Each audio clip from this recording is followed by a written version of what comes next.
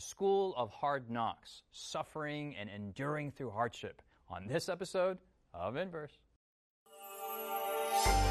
Coming to you from Silver Spring, Maryland, welcome to Inverse, a Bible-based conversation on life principles, contemporary issues, and thought-provoking perspectives. Now here's your host, Justin Kim, with Inverse. Hey guys, it's Justin, and welcome to this episode of Inverse. We're in the studio with my friends here, Israel and Siku, and we got Callie from long distance, and she's streaming in. So hey, Callie, welcome to the show. And we want to welcome especially you, watchers out there. We are under this ARC topic of education. We look at different topics from here and there, and we're slowly closing up this season, but we're looking at the role of suffering. And so please don't go away. Please watch. This is a very profound study, a Bible study, on the role of suffering, especially when it comes into education. And we want to establish that education is not about homework and about grades and about getting into college, but about the school of life, So we're going to have a prayer by Callie, if you can pray for us, and then we'll get into the Bible afterwards. All right, let's pray. Father in heaven, thank you for the privilege it is to study your word together right now. And I pray that though the topic is suffering, we would not shy away from it. We would press into it. And through even this discussion and through our experience, we would come to know you better, to love you better, and to even trust you amidst the hardships of our life.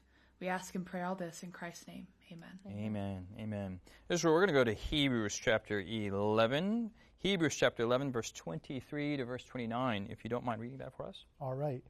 By faith, Moses, when he was born, was hidden 3 months by his parents because they saw he was a beautiful child, and they were not afraid of the king's command. By faith, Moses, when he became of age, refused to be called the son of Pharaoh's daughter, choosing rather to suffer affliction with the people of God than to enjoy the passing pleasures of sin, esteeming the reproach of Christ greater riches than the treasures in Egypt, for he looked to the reward. By faith he forsook Egypt, not fearing the wrath of the king, for he endured as seeing him who is invisible. By faith he kept the Passover and the sprinkling of blood, lest he who destroyed the firstborn should touch them. By faith they passed through the Red Sea as by dry land, whereas the Egyptians, attempting to do so, were drowned. Okay, thanks, Israel. Siku, we spent some time in a previous episode talking about Hebrews chapter 11. We talked about faith, and this is kind of the end, and it's kind of continuing that faith motif. But there is something common in these individuals, and they experience some hardship. And then we're talking about suffering. But before we get to suffering, can you give us an overview? And maybe someone's out there watching Inverse for the first time, or maybe they're watching the education arc after a while. Kind of sync us up. Okay. So as you said at the beginning, when you talk about education, we're talking about rote learning, sitting in a classroom and memorizing your multiplication tables, you call them. But we're talking about just the philosophy of education, an overarching theme. And from the beginning, we started with at the foundation of true education is going to be God, and without that foundation, you're just going to be floundering. And then recently, what we've been talking about are ways that God uses to teach us in this school of life, I guess you could say. And one of them was the sanctuary. It teaches us these methods teach us things about God, and in teaching us things about God, they teach us things about ourselves and our place in the universe as He has created us. So we talked about the sanctuary. We talked about the Sabbath, to things that God instituted as lessons about Himself, about His plan of salvation, and the way that He wants to interact with us. And we also talked about the School of the Prophets, there you go. Which, so we're going from God, our relation to God in space, in the sanctuary, our relation to God in time, in space and time, and then how we learn about God through our relationships, through mentorship in the School of the Prophets. And today, here we are, learning about what we learn in the School of Suffering. It's cool. And in the lives of other people. And maybe, and Siku brought it was very ethereal, and some of these things were out there. We want to encourage you to go to inversebible.org. where you can get a digital free copy of your own Bible study guide on the topic of education and also other topics out there that we call it the Inverse Bible Study Guides. And for previous episodes, you can go to hopetv.org/inverse, and you can see the previous episodes about the sanctuary and the time-space continuum and all these other things that we talked about that bring us to this point in this season. So Israel, what is going on here? What are so special about the lives here in chapter 11 of Hebrews? Well, I think just to correct, we're not really so much talking about suffering only as much as we're talking about the school of life. So there's 3 different models that we've been looking at, as Siku already mentioned, and one of them, or the last model that we're looking at, third one, is the model of the school of life. Now, the issue is that in many cases, if you're living, you're suffering, right? In almost all... Whoa, wait. You kind of just threw that. If you're living, you're suffering. I mean, that sounds pretty melancholic. People, we will encounter suffering in life. That's part of the human experience. And in Hebrews chapter 11, in the life of Moses, we find an interesting component to Moses' relationship with suffering. In verse 24, it says, when he became of age, he refused to be called the son of Pharaoh's daughter. That's the first choice he makes. And the second choice he makes is in verse 25, choosing rather to suffer affliction with the people of God than to enjoy the passing pleasures of sin. No one in their right mind chooses to suffer. Suffering is something that we endure, something that we'll put up with, but that's not something that we will necessarily choose. And secondly, it says that he chose to suffer with the people of God. That's another... it's an interesting term there. It says the people of God. The people of God are the people that are causing Moses to suffer. And yet the Bible says that this is something that Moses, it's a deliberate choice that he had. He could avoid suffering or he could embrace suffering, and he embraced suffering with people who would cause him the suffering. And this he did by faith. So there's this component that faith allows us to see beauty in suffering that would not be visible did we not have this gift of faith. And just to complete Paul's thought, because the sentence continues in verse 26, that choosing to suffer affliction with the people of God than to enjoy the passing pleasure of sin, and says, esteeming the reproach of Christ. So it seems like each phrase expounds on the previous one, right? So he refused to be called the son of Pharaoh's daughter, and the implications of that was by refusing to accept the privilege that was given to him by growing up in the palace, that he was that refusal actually translates to a choice. So, I mean, one thing that comes out for me is like you never not choose. You're always choosing something, and refusing one thing is choosing something else. Right. So he refuses to be called son of Pharaoh's daughter, and by doing that, he chooses to suffer affliction with the people of God, and in verse 26, we have the motive why he did this. Esteeming. This was like what he felt in his heart was that the reproach of Christ was greater than the treasures in Egypt, for he looked to the reward. So there was kind of a philosophy that was undergirding the choices that he was making, was that what I value more than the treasures in Egypt, which was, most powerful nation, like all of these treasures, and all of this was at his disposal. But he valued more than those things, more than the accolades that he could get, than the material wealth. He valued more than that the reproach of Christ, which is saying he didn't value the treasures of Christ more than the treasures of Egypt. Right. He valued the reproach of Christ. The worst that Jesus could give him was of more value to him than the best that Egypt could give him. Profound. What made him think that way? Why? This is counterintuitive to everything in our society. Later on in the text, it'll say he was able to see him who is invisible. And what Moses was able to realize, and how this ties into education, is Moses was able to realize that there are invisible implications to our present life.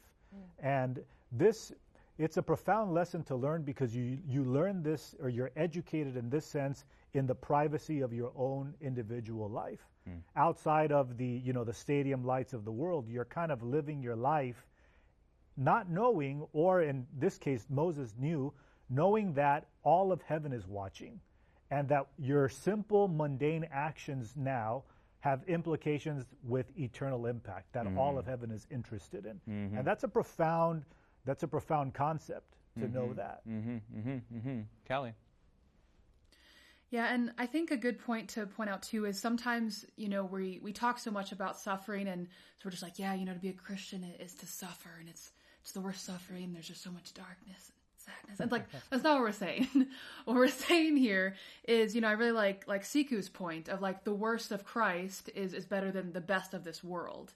And the idea is that Moses was just so focused on following God that he wasn't like, man, suffering, let me chase that. I love suffering. It was just, hey, there's God. I'm going to follow God. And it happens to bring about suffering in my life, but that does not deter me in any way. Mm-hmm. I just want to stay close to God. If that means forsaking, if that means siding with these people, if that means being in the wilderness, like whatever it means, whatever comes, I'm staying close to God. And because sometimes in my experience, I've had this mindset of, so the Christian way is whatever causes me the most pain or whatever the hardest for me. Mm-hmm. But that's not a Christ-centered mentality. You're not focused on suffering.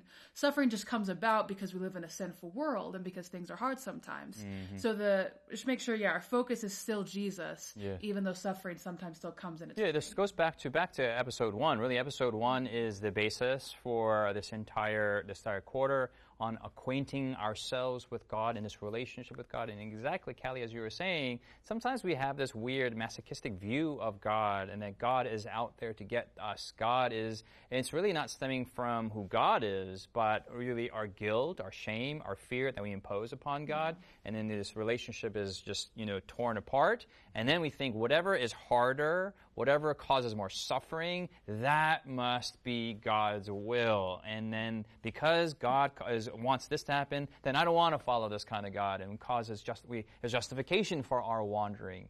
Why is it that why is there a natural bent in us to want to suffer in that respect, and then to run away from suffering in other respects? We have this weird relationship with suffering, Israel. We like suffering because it feels as though we're playing a role in our own experience. When we choose to suffer, a form of legalism, it is. A form of salvation by works, redemption. Yeah. And that's essentially what it is. Every time we choose to suffer, everyone wants to save themselves until they realize they can't, right? Because it's always easier. It's easier to try to do something for my salvation than to surrender myself to God and allow Him to do with me whatever He wills. And what Moses has mastered is his ability to surrender to God because he knows Him, even though He's invisible. He knows Him. He's invisible, but yet he still knows Him in this. Okay, on that note, we're going to take an invisible break right now. Stay with us after the break. Has Inverse been a blessing to you? Do you have questions, comments, or feedback you'd like to leave us? Find us on social media by searching Inverse Bible on Facebook, Twitter, Instagram, or YouTube. While there, join us, like us, heart us, thumbs up us. Our handle again is Inverse Bible, no spaces. Now, back to the discussion. Welcome back. Hopefully you weren't suffering too much. Israel, continue with what we were talking about in the life of Moses is that because Moses, even though God was invisible, because Moses was able to see Him, to know Him, he surrendered to God. And this is, because it ties into education, this is the ultimate purpose, right? The ultimate purpose of education is to know God. Now, if you were to tell Moses, write yourself a curriculum for how to know God, there's no way Moses would have written this curriculum. Yet he surrendered to God knowing I can entrust myself to Him. And so God led him down a path, and the path that He led him through was hard. Like Moses could have been the prince of Egypt, he left that. He suffered with the people of Israel. The suffering caused him to sin against God in the striking of the rock. That mistake prevented him from going into the promised land. He died, and yet that was really the end of his life story until God says, even though you're dead, I'm going to resurrect you and I'm going to bring you to heaven. It's one of the most beautiful curriculums that could be invented, which ultimately fulfills the purpose of now Moses knows God, right? He has the privilege of knowing Him not as an invisible God, but as a very visible God. And so in the life that Moses lived, this curriculum was a curriculum of education which he enrolled in through surrender to God. This is not a syllabus with book assignments. This is just a syllabus of life. Yeah? Life itself is the assignment for the attainment of character. Right. Yeah. And knowing God. It sounds awesome, right? And there's something in me like, and maybe I don't trust in the power and the wisdom and the love of God, but we should just jump into that kind of curriculum. But there's something about suffering that just makes you a little bit think twice, you know. Yeah. Let's go to Callie and we'll go to Siku afterwards. Yeah, I just wanted to bring up another narrative that's okay. My favorite Bible character, and that is Joseph. And, you know, I kind of feel annoyed at myself when I say Joseph my favorite Bible character, because he's like everybody's favorite Bible character, and I like to be unique, but oh well. But he's still my favorite character because of how closely he followed God amidst some very hard circumstances. And there weren't a lot of like bright spots of like God, you know, giving him visions like, I'm with you, don't worry about it, like I'm here. It was kind of just, you know, him being blessed in what he was doing and giving interpretation for other people's dreams and just kind of little hints here and there. But at the end, he can see how God led him. And so I love that example there. But again, kind of back to what I was saying earlier, is, you know, we can look at Joseph like, oh yeah, cool story.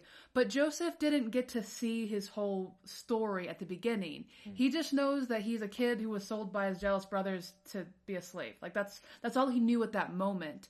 And he could have given in to the suffering and said, you know, screw this whole following God thing. This clearly doesn't work out. It's not worth it. But he didn't allow suffering to remove him from God, but instead it actually bonded his heart closer to God, and he became more and more faithful wherever he was, and people could see that. And so, you know, that encourages me that when, you know, I see circumstances in my life, now I'm not sold into slavery, so obviously I have a lot better than Joseph, but when I see circumstances that I can't see past, I like the experience of Joseph, because Joseph, you know, maybe he was a planner like I am, or maybe he wasn't, but in his own human vision, there wasn't a way to see past anything, but he still could with the eyes of faith. And we see it, you know, even in hindsight, where he tells his brothers, you know, you meant this for evil, but God used it for good. And even Hebrews 11:22, after his entire life, he still sees with the eyes of faith. Like, you guys are going to leave, take my bones with you. And so his entire life is just so beautiful. And I think it's made more beautiful because he suffered so much. And that gives his faith a level of credibility that if he had a regular, you know, beautiful, normal life, then it'd be like, it's easy to follow God. But it's cool that Joseph is a faith different almost level. it continues beyond his life. after he's dead, and his faith is in a sense still continuing through the bones. You know, it's there's a beauty in that. Yeah. Siku. My comment goes with both Moses' experience and Joseph's. I think it's just beautiful the way Callie described it, and Israel, for both characters, that God is in charge of designing the curriculum, you know, for what you need to learn from your life experience. I think that's just a beautiful thought. You know, nowadays, people pay extra money to go to schools that have smaller classrooms because you're going to get more attention from your teachers. And, you know, in a private school, potentially you have that experience and you're willing to pay more money for that.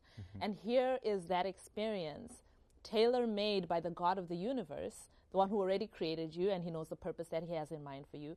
And he's tailor-making that experience for each and every one of us. And he wants to be our instructor in that way. And just like in any, you know, I guess conventional classroom situation, you're only going to get as much from your instructor as you're willing to glean from them. If you're closed off in the classroom situation, not listening to what your teacher has to say, not doing the assignments you're asked to do, and you're kind of like, well, I can teach myself, you're not going to glean from that experience what you could. And it can't be any different, you know, with God. And even more so, we will not learn from him what he wants to teach us if we're not willing to learn from him, like to humble ourselves before him and recognize him as the master teacher over our lives. And whatever circumstance comes, whether it's joy or suffering, whether it's pain or delight, that in every circumstance to trust the master teacher, that you're trying to teach me something through this. And I brought in the joy side too, because sometimes in our joy we forget God. You know? So anyways, whichever way it is, trusting God through that experience. It's true. I want to look at this Bible verse in Hebrews chapter 12, which totally corroborates with what Siku is saying here and has given me courage to go through this curriculum as you're all saying.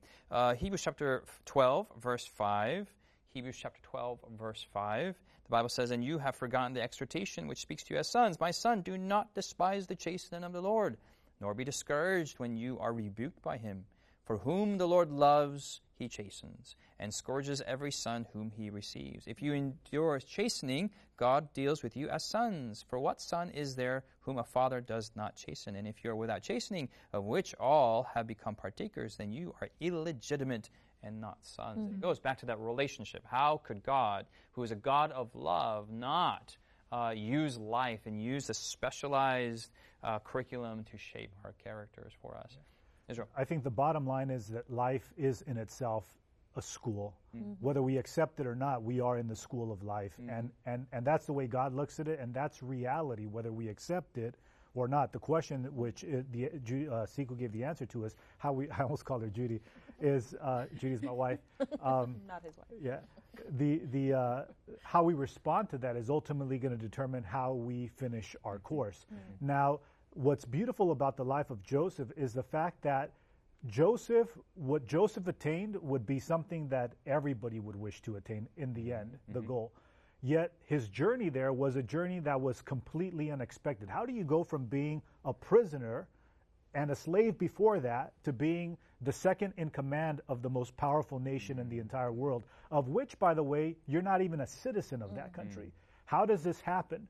It shows that God, because when we think about suffering, we think about ourselves. But in the case of Joseph, it shows to what extent God is willing to go to save the world. Because it is through this character, the character of Joseph, that Egypt is able to receive salvation through those 7 years of famine. And so what God is trying to do in many situations when we're suffering, in all situations where we're suffering, is that he's trying to portray the character of God to the world that is watching, which aligns with the very principle of education, which is to know God. And this is beautifully expressed in the life of Joseph. Can I ask you a personal question of how you have grown in this school of life, Callie, Israel, Siku? How you have encountered through suffering, and as a result, in some minuscule way, you have seen that, man, I have grown in my character. I've become more like God as a result, or you have faith that you will become like God. Callie? I think one of the most painful lessons I've had to learn, but also one of the most glorious that has led to a much better life, is that my value is not determined by what other people say. And I was on a service project that was very difficult, and just, I didn't realize I still thought those things. I just was really enslaved by what other people thought or what they kind of implied. And, I'm a Christian. I don't really care what Jesus thinks. But obviously Jesus was like, let me show you yourself real quick.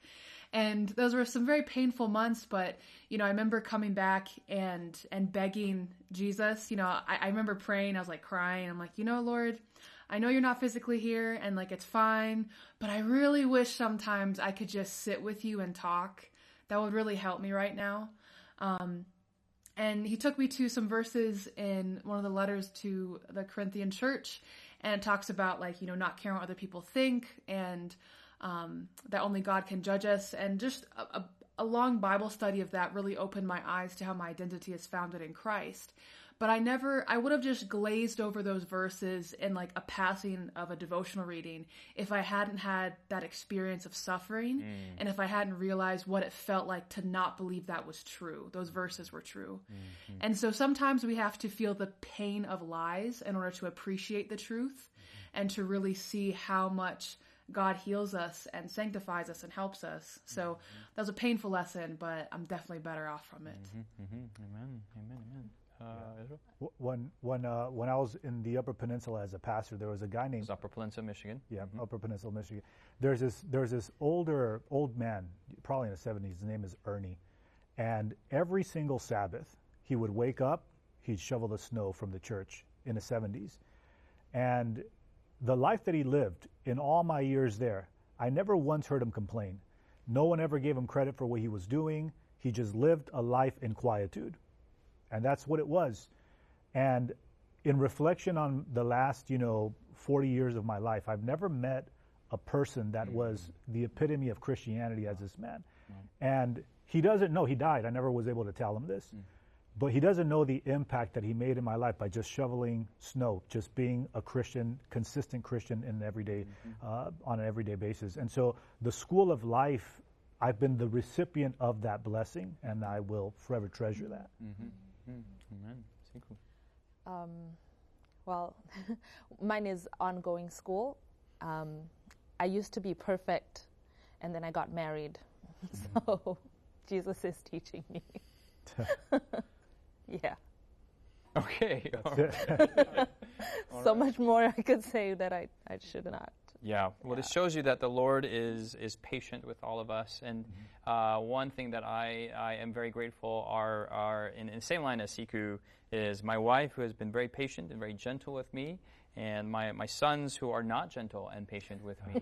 And through that combination, I know I have become more like Jesus as a result. I am becoming more like Jesus as a result, and I realize I have very far to go to become like Jesus. But I have hope. I have faith. I hopefully my bones will get there eventually if I don't get there.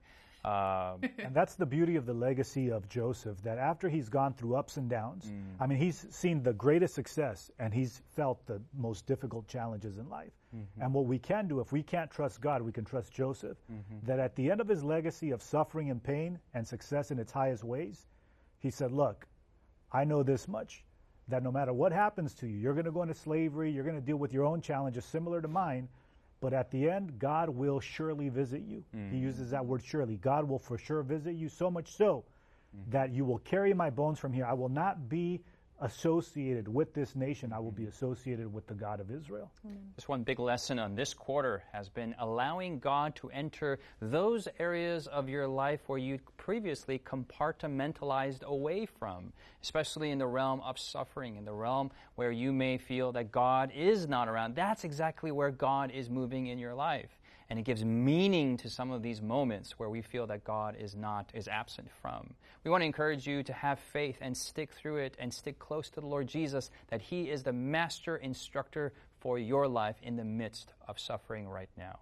God bless you guys. We'll see you next week here on Inverse, where will be the final episode on the season on education and character development. God bless you guys, and see you here on Inverse. You've been listening to Inverse, a Bible-based conversation with Callie Williams, Israel Ramos, Jonathan Walter, Sebastian Braxton, Siku Dako, and your host, Justin Kim. Inverse is brought to you by the Hope Channel, television that changes lives. For this and more inspiring episodes, visit inverse.hopetv.org. Find us on social media, #InverseBible. Until next time, this is Inverse.